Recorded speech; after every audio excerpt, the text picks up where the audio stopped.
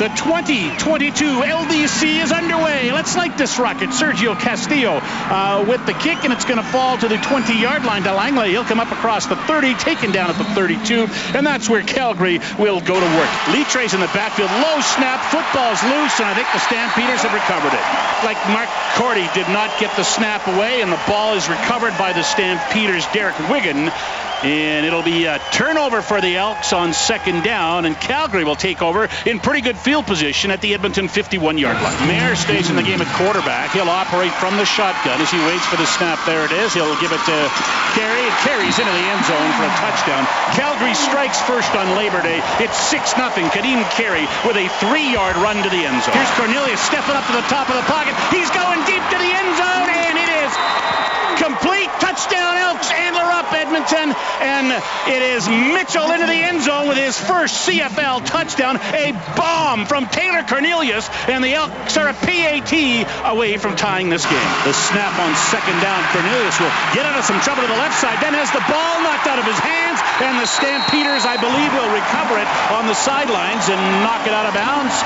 Another turnover by the Elks, their second of this game, and it puts the Stampeders in great field position at the Edmonton 43-yard line. Here's Mayer, he'll throw. That's intercepted by the Elks as they try to turn it over now. Up the field across the 40, close to the 45-yard line, and the ball is picked off, and the Elks will have it. There's the pass across to the far side, and they convert in the red zone there. Touchdown for the Stampeders, and they retake the lead.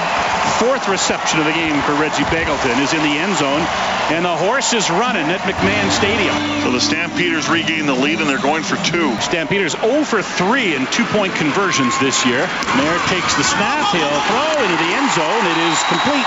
Oh, a block punt now. The Stampeders are going to recover it, and it's inside the 15. And the Calgary Stampeders, after a block punt, have put themselves in position to take control of the Labor Day Classic. From the 12, motion starts. Mayer drops back. Everybody's going, and he's going to the end zone.